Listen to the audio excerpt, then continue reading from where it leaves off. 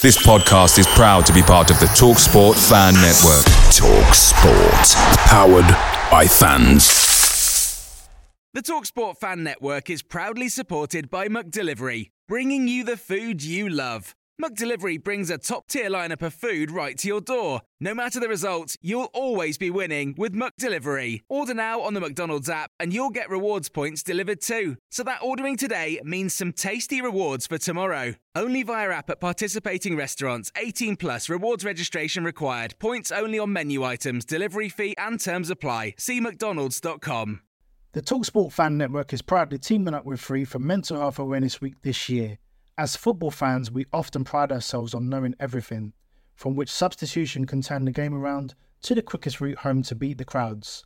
However, when it comes to discussing feelings with our friends, we might not always feel as confident. That's why we're here to equip you with the right tools so you can reach out to those who can help.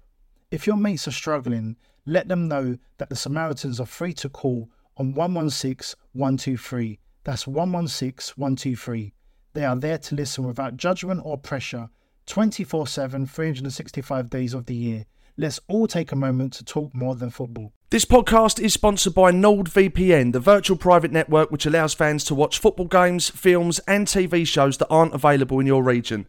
It even saves on travel costs, so if you're planning on travelling with the family or to watch the Amas in Europe, NordVPN allows you to purchase flights and hotels from different locations across the world, and that will save you a few quid. Maybe you're a bit of a shady character, and whatever you're up to, you want to give yourself the best possible chance of not getting caught. Whatever the scenario, NordVPN provide high-level protection for your data and personal information wherever you are in the world and boast the fastest virtual private network in the world, so no buffering and no lagging. So for less than a pint or a cup of coffee per month, you fans can watch all the games you want live from the comfort of your own sofa. Visit nordvpn.com/West Ham Way to get your exclusive discount plus 4 months free with a 30-day money-back guarantee. That's nordvpn.com/West Ham Way. You're listening to the West Ham Way podcast with Dave and X. Oi, oi!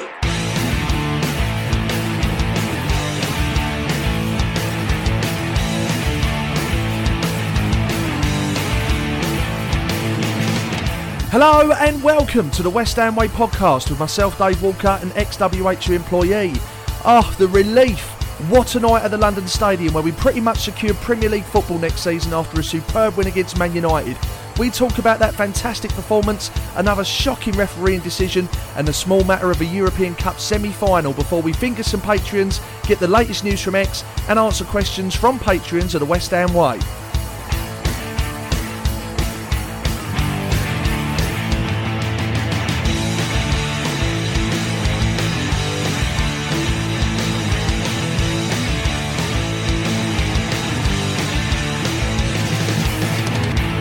X, what a relief. That was a massive, massive, massive win, wasn't it? Oh, massive, mate, definitely, because, you know, especially with hindsight of Everton and Nottingham Forest winning their games, that we would have looked very, very dodgy had we not picked those 3 points up, and we thoroughly deserved it. I thought we played really, really, really well. It was a real pleasure to be in the stadium for that game. I think every single player put in a performance, and happy days. It was probably the most enjoyable game I've been to this season, I think. Well, it was one of them, and we don't get them very often, where it was a real toss of a coin to see who would get man of the match, really, because there were so many contenders. And, you know, let's talk about the performance, because for me, whilst as a group we were well organised, well disciplined, spirited, hungry, I think it was a game of outstanding individuals, really, stepping up to the plate. And there really were some great performances, weren't there? Yeah. Who do you think stood out? Because I know it's difficult, because collectively it was a good performance, but who were the front runners for that man of the match award, do you think? I think, obviously, Declan got it, and he won the Patreon one as well, and I think that would be fair to say. I thought he was absolutely outstanding, completely. All this talk about Casemiro being the best defensive midfielder in the league, and Declan was head and shoulders better than what he was. And then I would say that Paqueta started to look even better as each week goes by. I thought he had a really telling influence, but I'm also going to give a bit of and Antonio as well. Antonio worked his bollocks off running the line, There was a couple of times where he got deliberately taken out because he was running the defenders ragged. I thought he really pulled them all over the place. So they're the three obvious ones. But I'm actually going to give a shout out to two players that have been quite criticised this season, who I actually thought both had very, very good games. And that's Kehrer. I thought Kehrer was really good at right back. Martin on our podcast with him said that, he thought he was dodgy the first 15 minutes. I'm not sure. I thought he played really, really well for the game, and I think the fact that it was a clean sheet and Rashford was coming in from that side, and he's been the man of the moment, shows, and I thought he offered us a good ball going forward as well. So I thought Kehrer, and I actually thought Souček had a good game as well. I thought he was very brave. He won that header where I haven't seen a replay of it, but when he was down for ages, he was getting stuck in. He was bossing their midfield alongside Declan and Paqueta, and I've given him a lot of stick this season. I still maintain a lot of what I said. I still stick by, but if you're going to give it when they're poor, you've got to also give it when they do well. And I thought he played well, but it's very hard to actually pick out certain individuals because you could go through the whole team. I thought Aguerd was good, Bono was great, Fabianski made saves when he needed to, Cresswell performed well. The whole defence gets a clean sheet. Bowen worked his arse off, Benrahma played well and scored a goal. So I think, even though he shouldn't have scored a goal really, but he did. You can't look at anyone really and not say they're at least an 8 out of 10, I think. Well, it's so refreshing to say that, isn't it? To have that conversation because, once again, it shows you what the players are capable of. And if only we were consistent, our domestic season could look very different. Yeah. But yeah, I think you're absolutely right to focus on those players you mentioned. When Martin said that about Kehrer on the show, to be fair, I think when he said 15 to 20 minutes he struggled, I think that's a bit heavy. I think, from the start, Man United tried to put it on us and Rashford was nicking a bit of space. And yes, I think you could argue a couple of shots he got away, Kehrer could have closed into him a little bit more. But listen, any right back is going to have a challenging day, really, against Marcus Rashford because he's such a dangerous player. He's so quick and he can nick himself a yard so quickly, and he's good on the ball and he's got a good strike of a ball. But I think in next to no time, Kehrer sort of eased himself into the game and kept control of what was a very dangerous player. And I think it was a really good performance. And it's nice to see that from Kehrer because, in all honesty, from the day we signed him until the current day, I genuinely have seen quality in him. But he's been prone to too many mistakes. And I think that's been the story of his season so far. So if we can start to see him settle down a little bit now and put in that type of performance more regularly, that can only be a good thing. Do you know, one player that just excites me so much is Lucas Paqueta, and we've got to talk about him because he really is coming into his own now. And we was interviewing our guest for this week on the Extra Time show, and when he said it, it's exactly what I've been thinking recently, is that Paqueta reminds him, and it reminds me of Paolo Di Canio.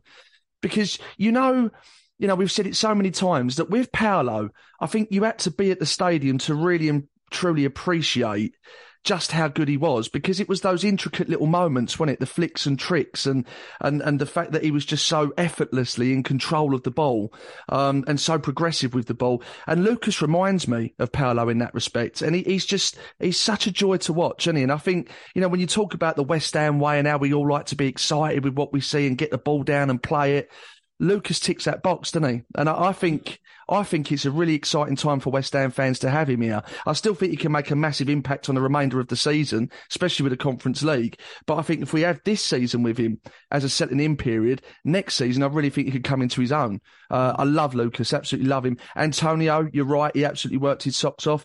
And then Declan was just Declan, wasn't he, really? Absolutely world-class. But what a result, and a massive result. Can we consider ourselves safe now? I mean, apparently we're 250 to 1 to get relegated after that win.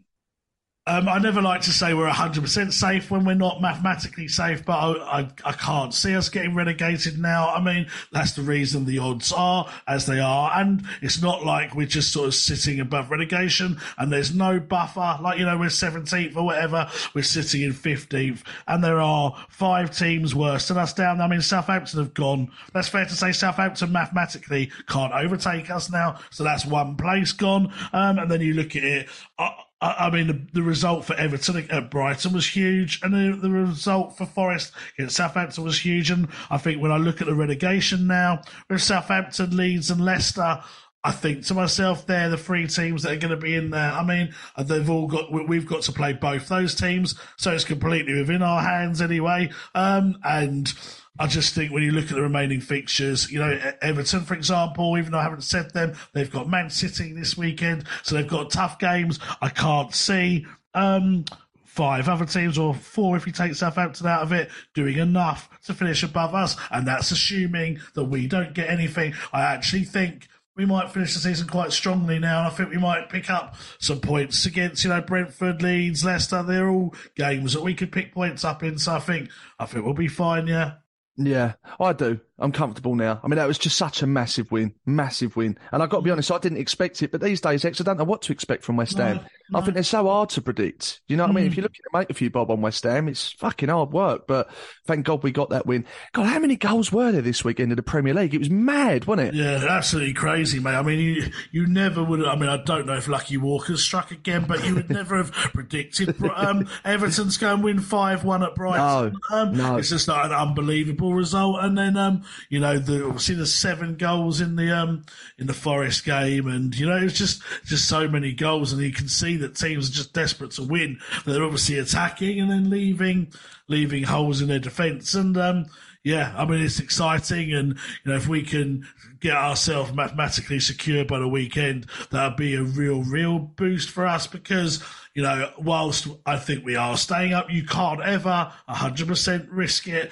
because, it could be massively come back and bite you. So if we could just get some points against Brentford, go into the games against Leeds and Leicester with nothing really to play for, concentrate on that Europa League second leg, and then conference, conference, and then hopefully the final, it's buzzing.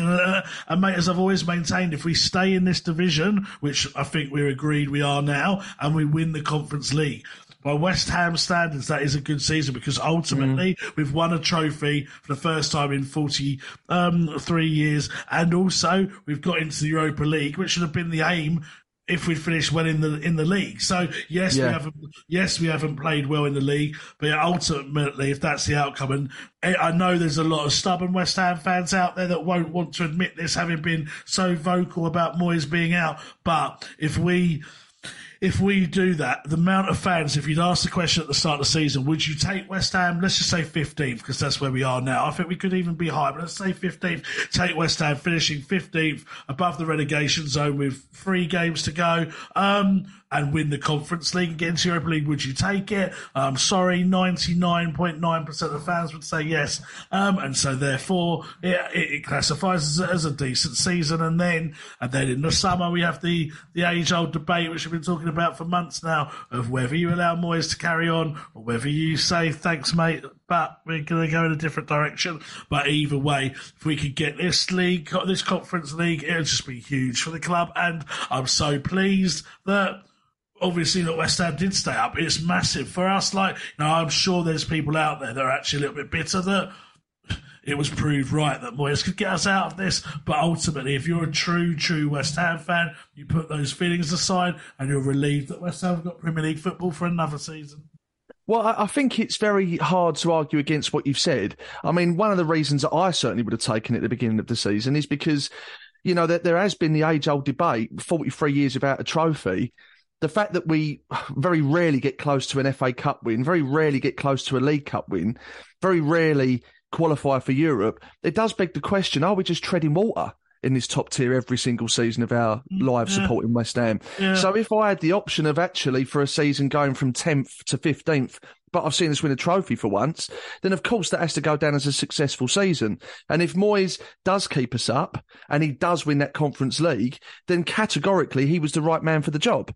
There's no two ways about it. I've said that from the beginning of the argument, but he still has to go and win that Conference League because, in my opinion, he would just be doing his job. Keeping West Ham in the Premier League isn't an achievement, in my opinion.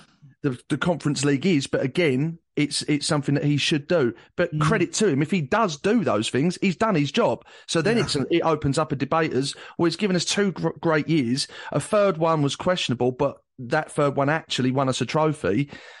why would we be releasing a manager at that point? And then the debate continues. So it's some interesting points, and it is an ongoing debate. But going back to the game, what did you think of Benny's goal? Because De Gea's had a nightmare there, hasn't he? I mean, I must have watched it about 20 times. I can't get my head around what's happened. I mean, not that we fucking care, of course, and we do a bit of luck, but what's going on in De Gea's head?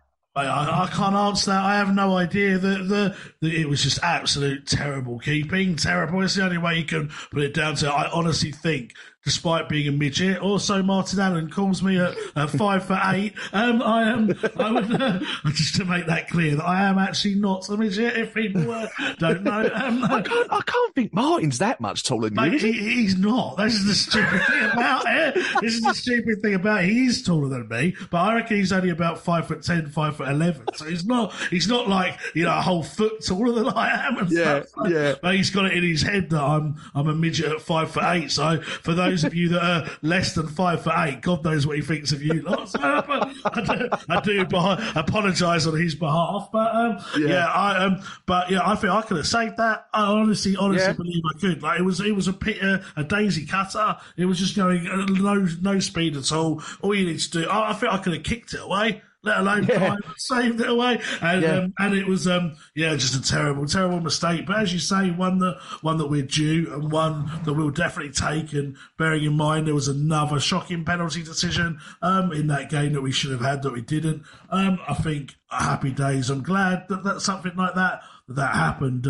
I had, as I always do, I had tourist fans next to me, at the game, and I had them every single week because the four season tickets directly to my left, so directly next to me, are always a different person every single week. They have been for the seven years we've been in that stadium. And I had an American guy next to me this time and I feel so bad because I feel like I'm representing West Ham.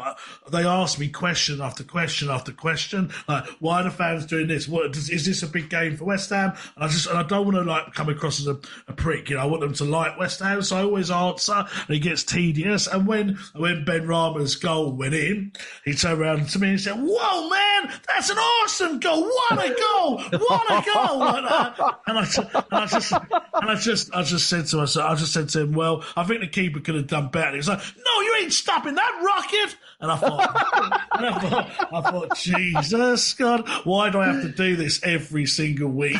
But bless him, he was a nice guy from LA. I told him about our Big Mike tour, and he knew of Big Mike. So did he? Yeah, so it was all good. But it wasn't a rocket, that's for sure. Well, one thing that you mentioned there, and it was what I was going to come to next, is the fact that it's another podcast and another infuriating conversation about a poor refereeing decision. This time, a Stonewall penalty, not just in my opinion, but surely everyone's opinion. Lindelof has clearly moved his hand towards the ball to gain an advantage, made contact with the ball, yet no penalty given. I mean, apart from the fact that it points towards pure corruption in the Premier League and the same old top six bias we almost see on a weekly basis now, how is that not given? Because even Martin Allen, and he's got the backs of these referees and the VAR technology and the Stockley Park setup, he said, I don't know. I don't know why it's not been given. I don't know. I mean, have you got any theory that points me away from just corruption? Because if that hits a West Ham hand, that's going to be given, isn't it? Yeah, I mean, I don't think there's any real answer to it other than, like you said, either corruption or incompetency. But what I don't get with incompetency is that you've got a machine there to watch it back. Back in the day when it was real time and the ref might not be as fit as they are now and they might not get the best angle on it, you kind of could excuse them for getting it wrong every now and again. But when you've got the perfect camera angles that you can go back on, get a second, third, fourth opinion from other referees, and he still gets it wrong, I just don't understand how that can continuously happen. And yes, I think people should listen to Martin's podcast this week if they haven't already, because he made some interesting points about officials, and we tried to bring him to task a little bit on it. But it's, as you said, it's 3 games in a row now that this has happened, and it always seems to be that it favours the bigger teams. I'm guaranteed, I'm sure that if it was the other way round, that would have been a penalty. I'm convinced of it. And if it was at Old Trafford, it would have 100% been a penalty. And football can't work like that. It's so wrong. The game is not meant to be a game where the big teams win all the time. It's meant to be a game where the best team on the day wins, and that's why we love football. That in theory anyone can beat anyone on their day, but when you've got a 12th man like that interfering so much and so incorrectly, I just can't understand how it happens. And Martin talks about the refs improving. He talks about Howard Webb overseeing it, but as I said on that podcast, Howard Webb was known to be a homer himself, or in favour of Manchester United. They used to always say that he was the one that invented Fergie time for Fergie. So even from that level, there's a bias to the top six clubs. I think there just has to be almost people that you need to obviously have footballers there that have an understanding of the game, but the ultimate decision almost needs to come from someone that doesn't like football and literally looks at the facts. They don't care who Man United are. They don't care who Wycombe Wanderers are. They just look at the pure facts in front of them, because I always think there's an element of bias that comes into the decision making, and it's natural to happen. Like if you was to ref a match, like a school kids match in the park, if you were 6 kids versus 6 kids, and the 6 kids that are on one team, and you know that their parents are a bit more volatile, so they're likely to give you a bit of shit if you don't give decisions their way. You're going to be influenced by it, and I think that's the same with professional football, sadly. Picture the scene. All of your mates around, you've got your McNugget share boxes ready to go. Partner this with your team playing champagne football. Perfect. Order McDelivery now on the McDonald's app. There's nothing quite like a McDelivery. At participating restaurants, 18 plus, serving times, delivery fee and terms apply. See mcdonalds.com. The TalkSport Fan Network is proudly teaming up with 3 for Mental Health Awareness Week this year. Beyond the pitch, beyond the results, we're here to connect fans, getting them to embrace the highs and lows of supporting your club, because we're not just fans, we're a team. With 2 in 3 football fans having struggled with their mental health, we understand that life off the pitch can present its own challenges. That's why we're committed to ensuring you have the tools to stay connected with your friends and fellow supporters. Take a moment to connect with your mates. A simple text or an open conversation can make a world of difference. And if they don't respond right away, don't hesitate to follow up. Let's all take a moment to talk more than football. Yeah, and it is sad. It's really sad because, we've debated quite a few decisions across the season that hasn't gone our way. Some of them are obvious, some of them are not so. If you take the one we had against Liverpool recently, I think it was Thiago, and it hit his arm twice in the box. I can kind of understand with reluctance why there's a case for it potentially not being a penalty, in a sense that the distance was very close. Could he have moved his arm in any different way? So a lot of people will say, yes, he could have, and it was a stone wall. Others will say no. My point is, to some degree, there's a debate around it. But when you look at decisions like this, it is just so fucking obvious. Like, what is your counter-argument for there possibly being a case that wasn't a penalty? There isn't one.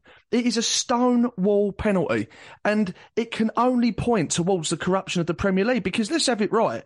Life in general, but especially football and the Premier League, is all about money these days.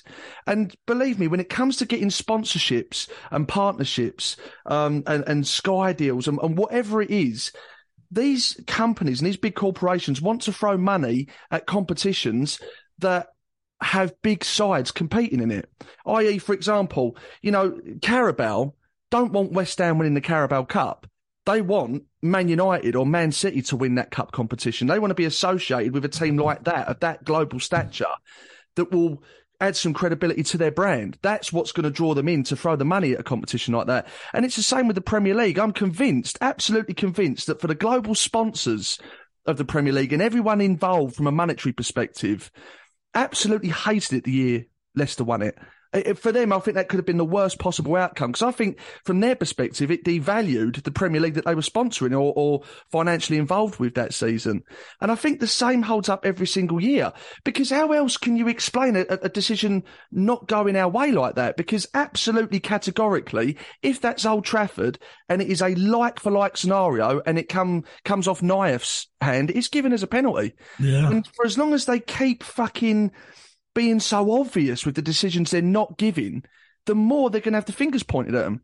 It's as simple as that. And they should be held accountable. And I would like to hear them mic'd up. And I would like them to suffer the consequences of making bad decisions, because we all have to in life with our respective jobs. We're held accountable if we make mistakes, but they don't. They're almost like a protected species. And for as long as they're a protected species, we will see absolute corruption like this at the highest level until changes are made. Simple as that. I was in fucking beyond infuriated. Thank God we won the game, by the way. Even if we'd have drawn the game, I'd have been fuming. Not with West Ham, but the fact that once again we've been cheated out of legitimate points that we've deserved. And the fact that we won it has obviously diluted me somewhat, but I just worry we're going to keep seeing this over and over again, and it affects games, it affects nights, moods, you name it, and I don't know, I just find it infuriating. It affects multi-billion decisions, I alluded to on Mad Dog again, West Ham. I mean, we won't be, but we could have been relegated on that decision. If they'd gone and scored an equaliser and maybe nicked one at the end because our heads had gone, we'd be right back in the mix now. And, David Moyes, if we got relegated, would lose his job. The billions would be lost, or millions would be lost from the value of the club. We would have lost loads of our best players. Even you scale it down to the likes of, people making businesses from West Ham. They suffer from it because there's less supporters that would be going to Championship game as they would a Premier League game. It has such a huge knock-on effect that they have to get it right. And you understand that there might be mistakes every now and again. You understand there might be a difference of opinion every now and again, which makes a decision potentially go two ways. But these should be rare. They shouldn't be happening every single week. And I think the point of miking up the officials is key. If you're gonna have to make a decision like that, like they did in that game where it's a clear handball,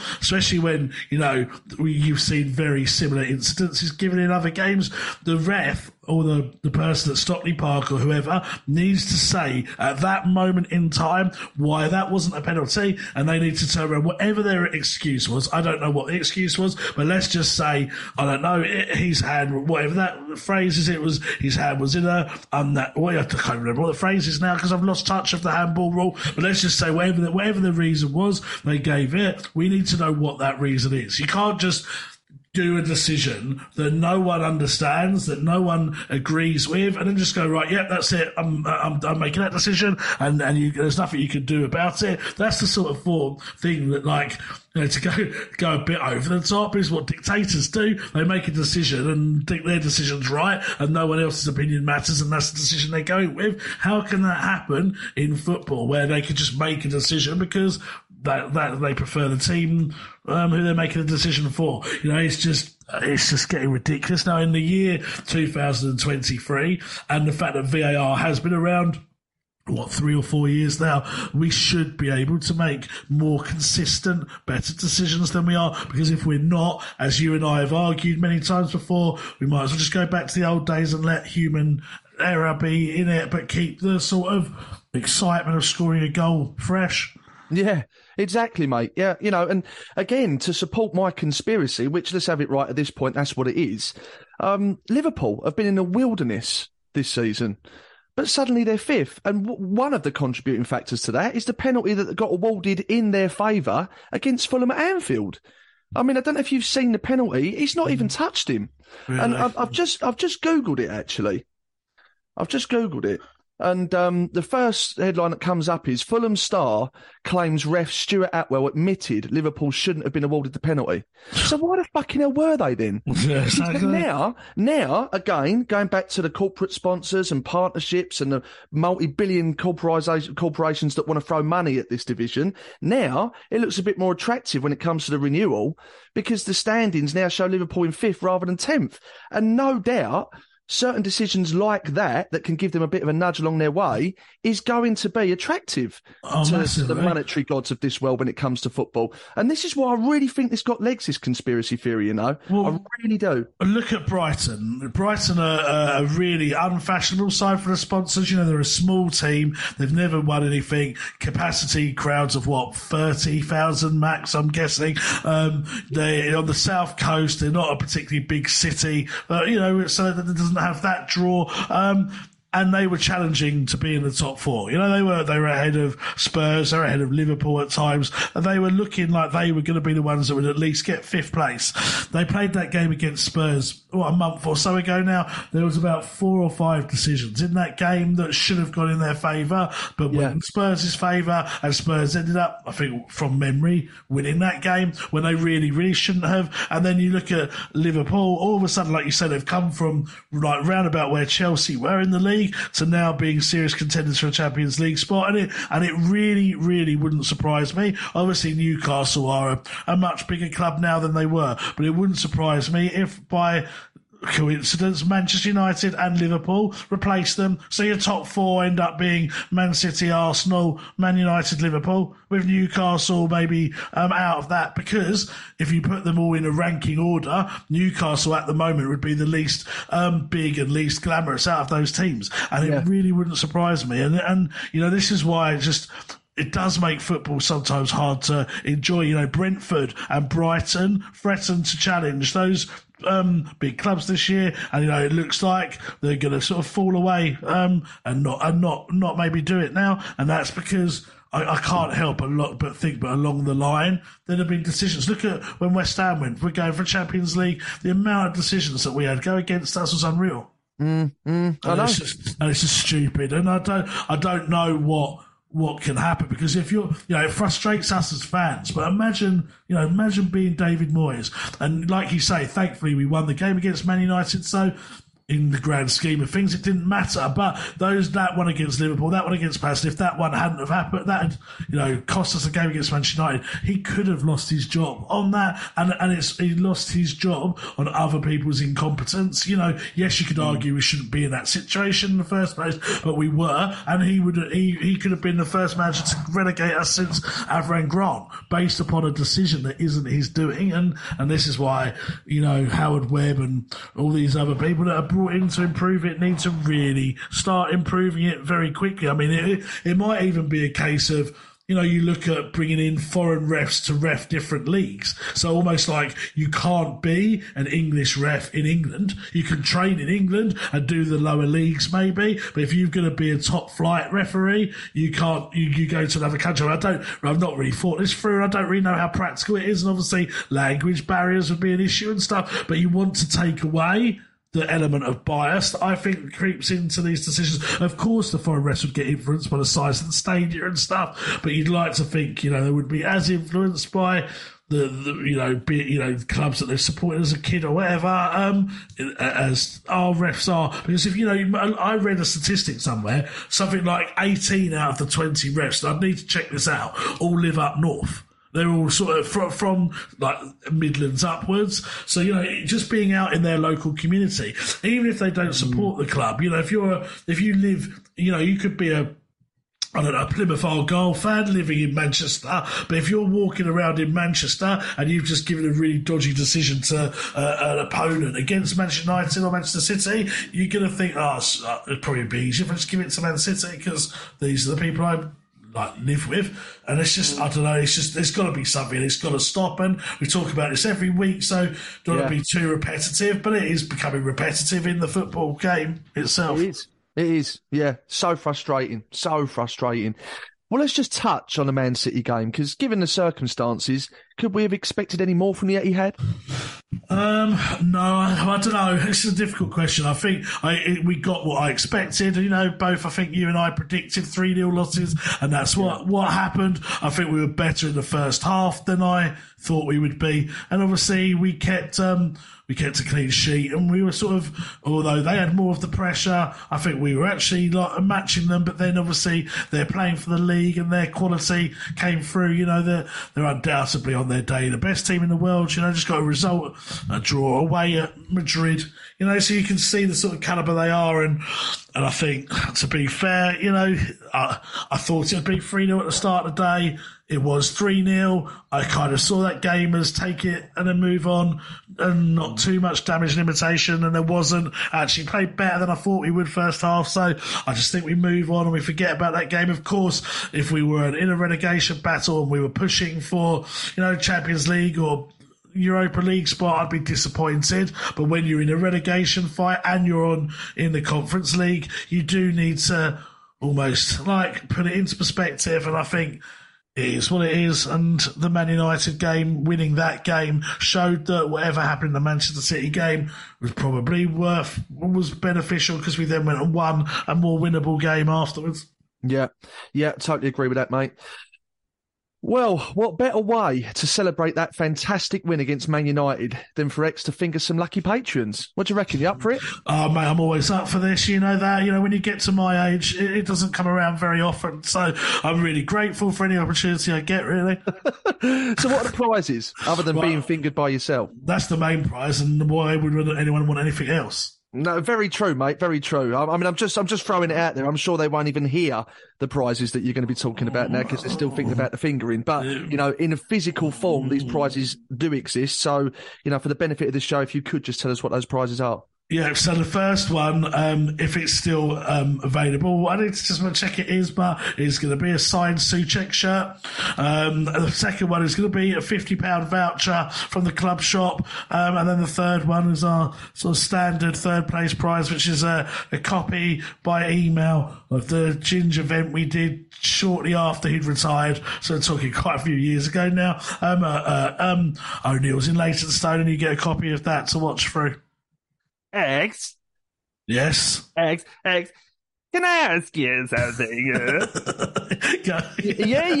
Yeah, mister. You spend all your life telling me how rubbish I am, and you try and discredit from the hammer of the year. You say I shouldn't play in the game, and you say you don't know why David Moyes picks me and I'm a passenger. Now we have a win, and now I'm flavour of the month again. You want to send a signed shirt of mine? Well, I'll tell you what I'll do. I'll draw a picture of your face on that shirt so that the winning Patreon can wipe their asses with it. I think we've lost him. Tom, are you still there? He's hung up.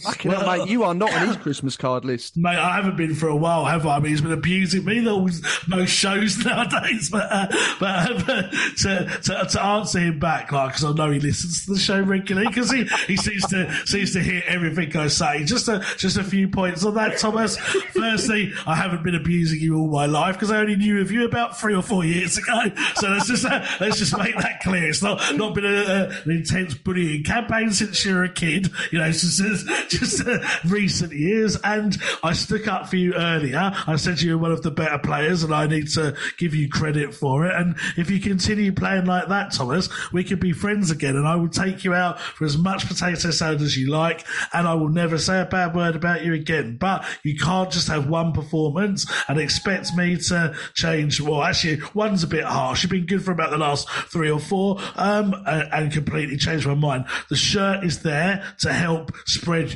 love for you. So just let me do what I know, what I'm doing. Let me send the shirt out. Let it be a nice token gesture for someone to get alongside me fingering them. Play well on Thursday, and let's just see if we can be friends for the summer. Well, I've tried to get him back, but he's not picking up, mate. So, you know, hopefully he's heard those words from you, X. I think that'll go a long way. But it is fair to say at the moment, the relationship between the two of you does seem strained. So we'll work on that behind the scenes and see if we can put that right. But until then, are we ready for our first Patreon? And are we going first prize first or third prize up? I don't mind, mate. Whatever you want to do, you make the call. All right, let's start with the Ginge event. So this is an electronic version of the Ginge event that will be emailed to the Patreon. It's not out there in the public, and the winner, please keep it that way, because for different reasons it can't really go in the public domain just yet. But it is good. It's a lot of fun. It was a lively night, and Ginge was on form as well. So, whoever X calls out next is going to receive a copy of that via email. So whenever you're ready, X, let me know, and I will tell you when to stop. Okay, would you like me to go up or down to start with? Can you sort of go a bit random, a bit sporadic, sort of, and almost like a circular motion, then up and down, then sort of, I don't know, really, just be a bit creative with it, use your imagination. Okay, I'll do that with one finger, then I'll flick it with the other one. Like caressingly flick. Okay, are you flicking now as we speak? Yeah, I'm flicking. I'm going upwards, now downwards, round and round and round and round, to the side, up a bit, up a bit, up a bit, up a bit, down, down, down, up. Tell me when you want to stop, baby. This sounds like the worst Cha-Cha slide I've ever heard. Okay, ready? Yeah.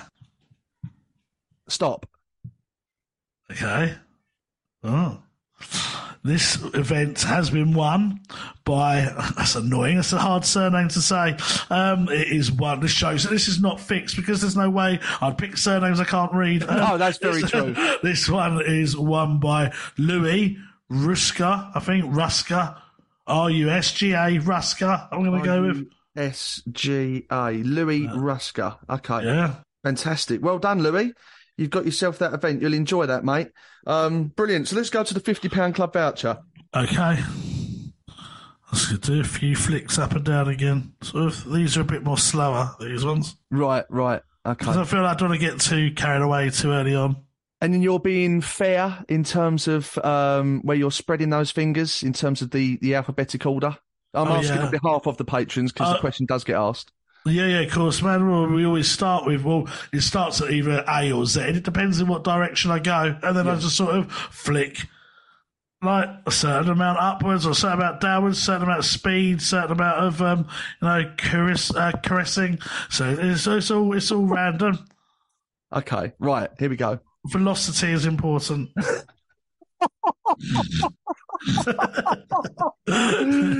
I'm not sure anyone's ever requested the velocity behind a good fingering, I'll be honest. But, listen, there's something for everyone. I'm not here to judge. Have you ever tried it? Maybe I should. Exactly. Well, we're going to Amsterdam next week, so well, there you go. keep that in your back pocket. The perfect moment to bring some velocity. Right, okay. Before this gets even more depraved. Okay, here we go. Stop. Okay, so the winner of a £50 Club Shop voucher, and I'll need you to message us on Patreon so I can get your address to send it out to. The winner is Jono B. So Jono B. Yeah, it sounds like a Star Wars character, but it's not. It's Jono, J-O-N-O space B. Jono B. Jono B. Kenobi. Yeah, right, okay. Obi-Wan Kenobi, Jono B, yeah. Okay, perfect. Right, well done, Jono. As X said, get in touch, mate, and if we don't hear from you, we'll try and reach out to you ourselves, but that voucher is yours. So, drop us a message, mate. Okay, the big one, here we go! I think you should encourage me as Suchek as I'm doing it. Well, you want me to take the role of Thomas? I think you need to say up, up, down, down as Thomas. Okay, all right. Act? Are you ready with your fingers? I am, yeah. Okay. Up and down to the side. Spread it a little bit along the middle. Make sure you cover the latter stages of the alphabet. And back out to the top. Down. Next stop. Here, teacher. look at it. If anyone is listening to this car in traffic, stuck at traffic lights, listen to this podcast in their car, they're going For the first ever time. They're going to get some strange looks. I think if they got their windows down and stuff.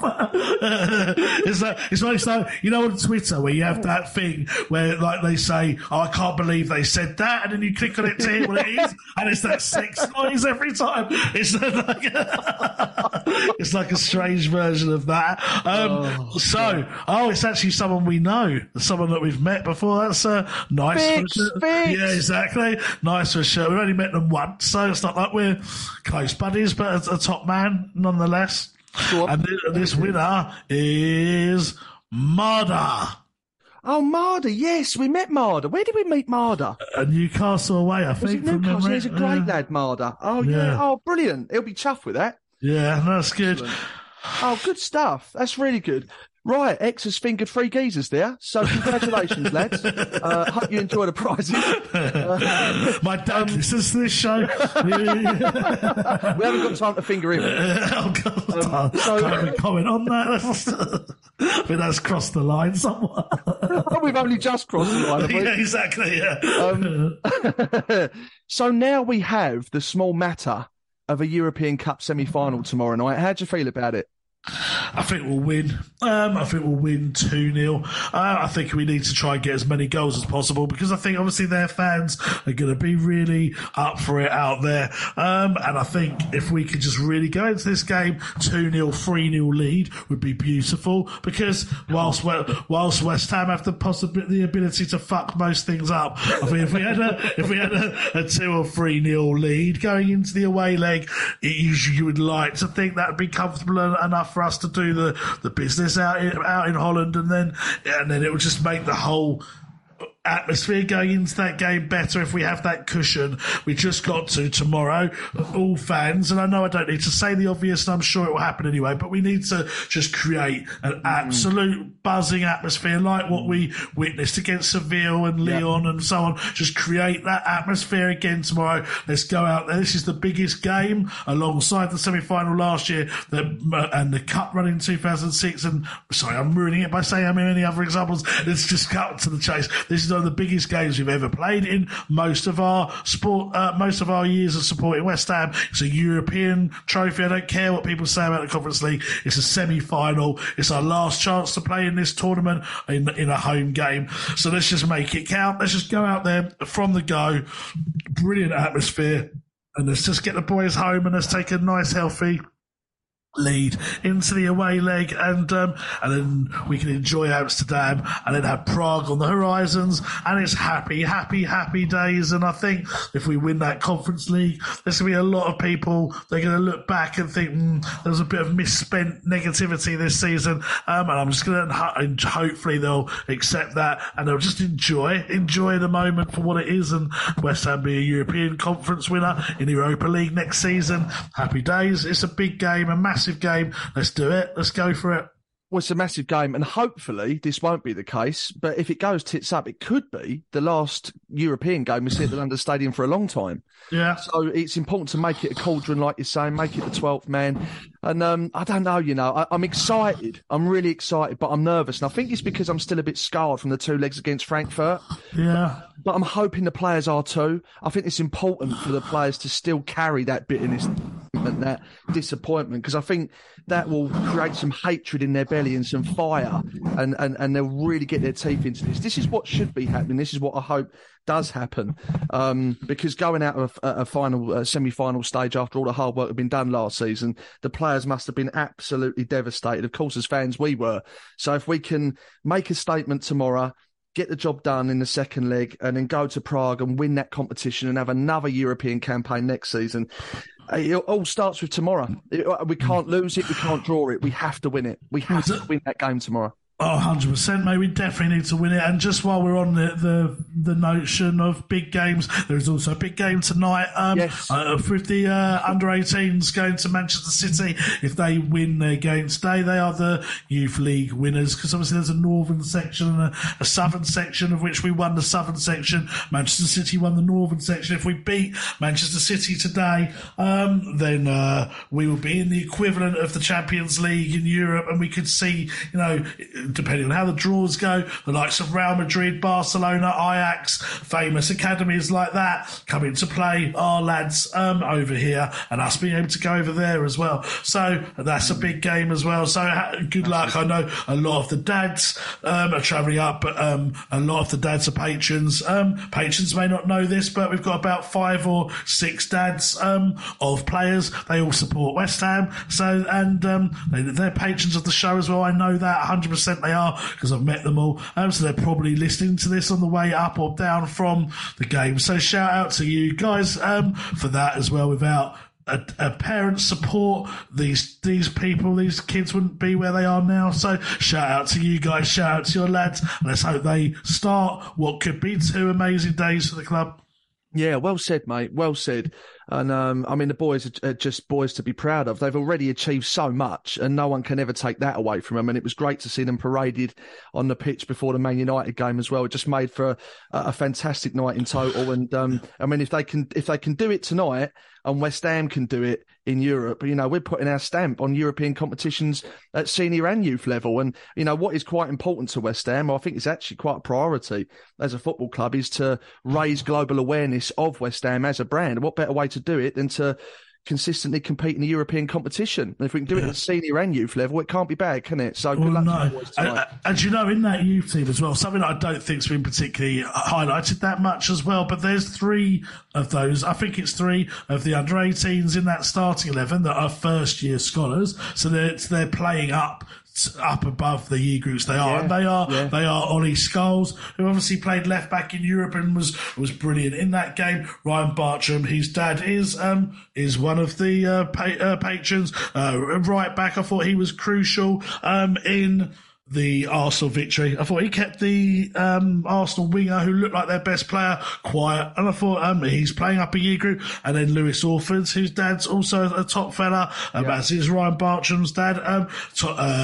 Top fella, Mark Orford. Met him a number of times. Really, really nice guy. And he's playing up a year above, and he's scored consistently loads of assists, played a very all-round game in midfield, and has represented England this year, and they're playing up year groups. The other players are doing brilliantly. George Urphy, Casey the defender. I can't go through all of them. They've all done brilliantly, but these 3 are playing up a year group. So it's important to acknowledge that not only are those players doing so well, but we've got 3 or 4 in that squad that are actually playing up. So they've got even more years to get better. So it's a really, really promising time for these lads, and happy days ahead.